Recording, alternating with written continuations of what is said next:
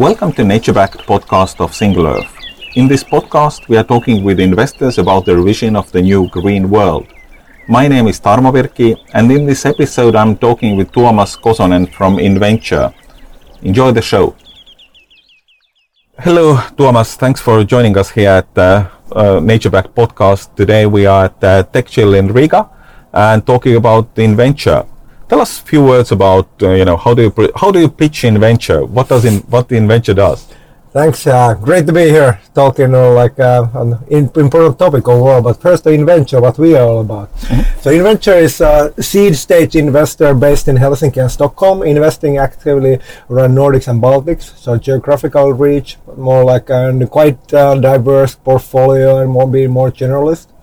We are investing from our fourth fund, which is a 150 million euro fund, and launched at the beginning of this year, 2022, and already done a few investments this year. So market is very vibrant, and we are one of the most active and leading investors in this region.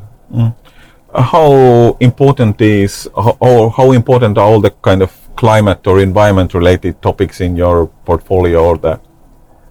Yeah, that's of course one topic which is driving our thesis as well.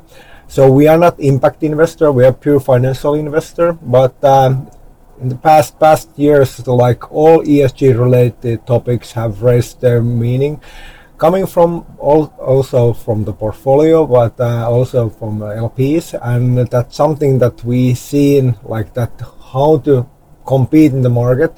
So we have to be very aware on all these topics and how they actually which kind of impact companies can do to the society overall, not just monetary, but also other important KPIs if those could be measured. So we are following them now more and more actively.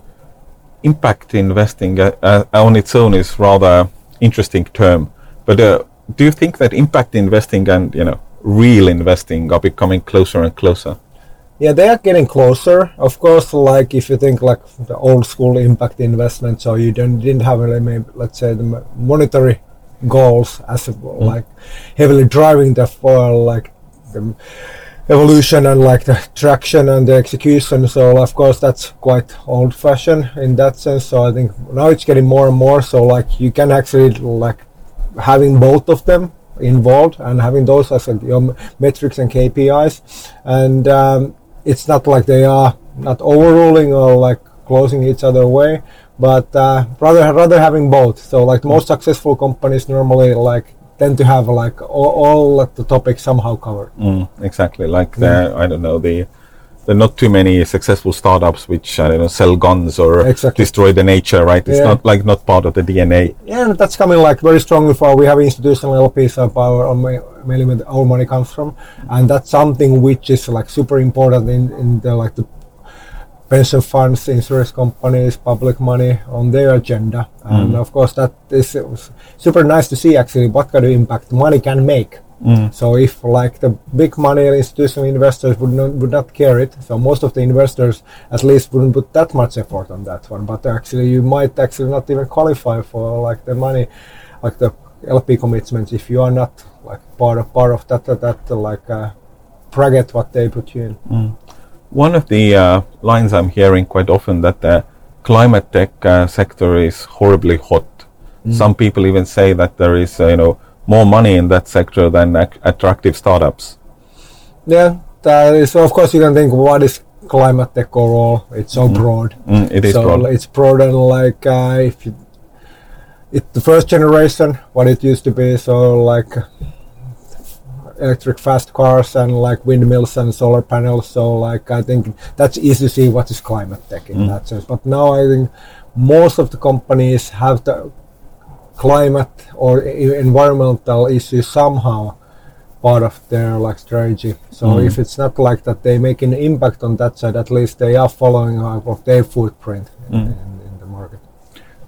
You say that you guys are generalists, but could you maybe throw some examples on the kind of environmental related investments Inventure has done lately or over the years? Yes, maybe the best example would be a company called Swappy, which is selling refurbished phones, electronics. And that's easy to understand. If it's like fully company's doing well, it has like grown like 2-3 times year by year. So and monetary wise and doing well and raise a lot of money, and that's easy to see actually what kind of impact they do. So like prolonging the life cycles, and people are actually making proud of themselves when they are buying something from Swappy, rather than having the Apple like package. They might have the similar phone inside, which is the Swappy package.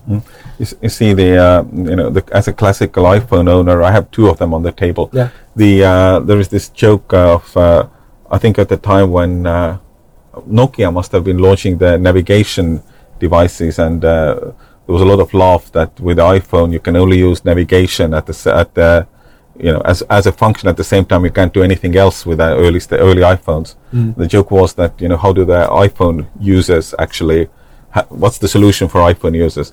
They go and buy another one. No. Yeah, but of course now you can do do that one as well when you have like a option to buy different like life cycle of the iPhones and different price levels, and it's possible. Yeah, exactly. I still manage with one. Yeah, I mean one for recording and so on. Yeah. But and then like for some other examples, so like there are of course some like new technologies on the material side. What we have been doing now, the iPhone is ringing. Yes. And but another good example is a company called Material Exchange. They are building a marketplace for fashion where they can like buy the raw materials what they need. Started from leather for shoes mainly, and now like expanding that as like huge variety of different materials coming from that one. And then of course the sustainability, environmental issues are super important for the consumers, for the manufacturers and raw material producers by that one as well. So like they are solving part of that issue, having the access and the knowledge for the purchasers, the sourcing, what kind of materials they should buy, and like having the whole let's say tracked where actually materials are coming from. So that's another one. To me, with the Swappy, the challenge has always been understanding where's the startup in Swappy. Why do you define it as a startup, or do you actually? Yeah, of course, it started. Every company is a startup at some stage.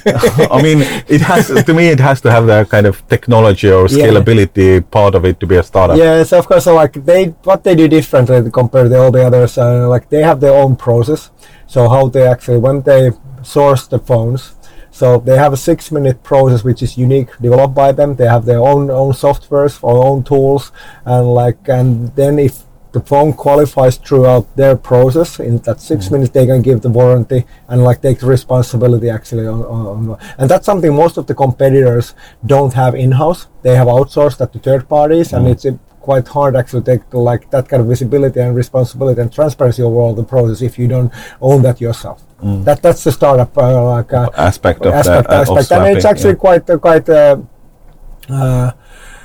complicated actually what they do, and they have been put a lot of effort on that side. We were talking earlier a little bit how impact investing has been become part of every kind of investing. How do you see this trend continuing further? I mean, will we drop the return on investment in financial terms first from the funds futures, or? I think like there will be like different metrics that the funds will be actually selling to LPs, and like the pure impact funds. So like they might not like have that strong monetary but like goals, but still when you think about like from an investor LP perspective, so they have to get the money back with some returns. So that's the only thing which is driving the market.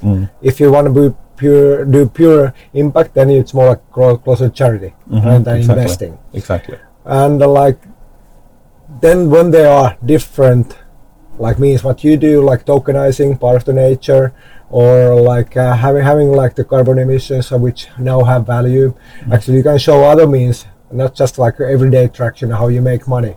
It's long-term commitment actually, and the more like the results might take a bit longer to achieve, but they will be there in the end if you can somehow like see where the world is going, and like what is like the people will put most value in the future.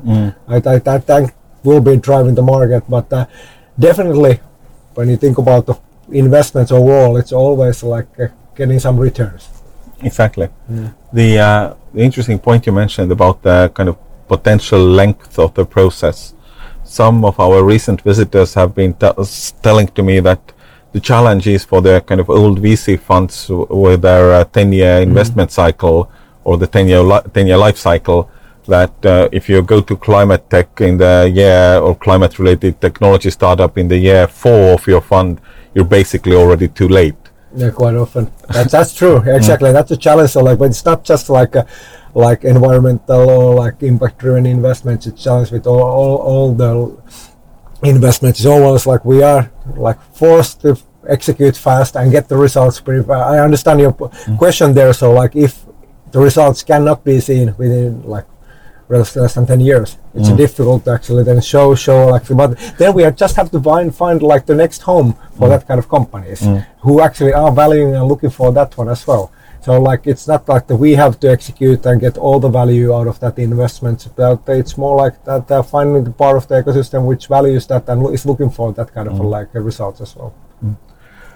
If you look into the 2022, you said that you just raised a big fund and done the first few investments. I would guess that looking into the year ahead, your main focus will be on working on the new investments from that fund. Or am I right or am I right? Of course, we have a large portfolio from the previous fund, so that will take, of course, some of everybody's time to like get outcome of those ones what was expected. But definitely, that's like now for the next few years, our focus will be building the next portfolio. And so we are a seed stage investor, so like doing tickets between 300,000 to 3 million initial tickets, and like that tells a little bit what type of companies we are looking for, quite early stage. And of course we're having this life cycle mentality overall, like it has an impact on what we can do and will do, but within the first 18 months, 24 months of the life cycle of the fund, so definitely we're going to be doing more binary investments, and like especially like what we had done in the past is on new materials, so like plastic replacement or like carbon nanotubes or like a bit different approaches. So that's something that which has a huge environmental impact. So that's something we are now looking for in the coming 2 years, where to find them, and like now would be the time to invest there.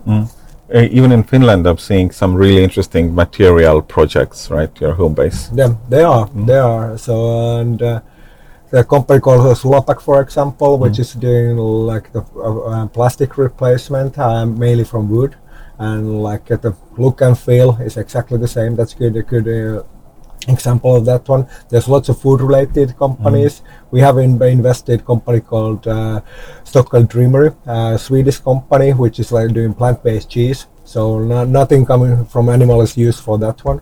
So like and I think like the food-related companies will have a direct impact and quite fast, much faster than some material technologies. And I think the food tech is like super heated as well, part of the environmental investment. Yes.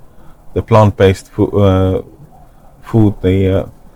I have to tell the story. I live in a small village on the island of Saaremaa. Okay. And the closest grocery store, I noticed last week, they now have the plant-based cheese in their offering. Good. And it's a really tiny shop, and really for the countryside people.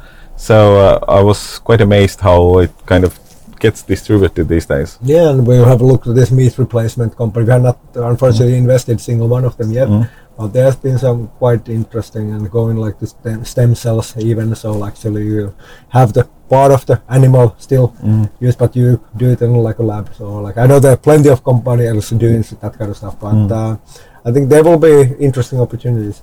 Absolutely. Looking forward to the 2022. Yeah. Thanks, Thomas. Thank you. Join us again for the next episode. Thank you for listening. If you like the show, please give us a good rating and leave the feedback in your podcast player so others will find it too.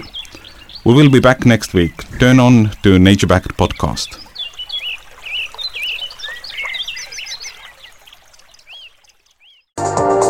Welcome to Sarah Talk Solutions. Ladies and gentlemen, you've tuned into a bit of a different type of show. I'm Sarah B and I'm your host. You can find me on my IG, which is Aussie_Sarah_LA. I talk about amazing, relevant conversations and topics and what functions that goes on in this magical, wonderful, wonderful city of the City of Angels. My IG, which is Aussie_Sarah_LA. Electricast.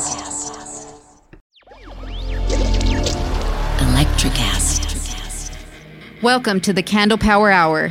Come with us backstage behind the scenes of show business spanning over 4 decades and bringing you the experiences that can only be told by the people who were there.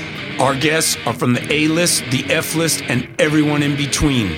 Get set for some of the most insane, hilarious, and inspiring stories you will ever hear. I'm Mercury. And I'm Diego. Your hosts for the Candle Power Hour.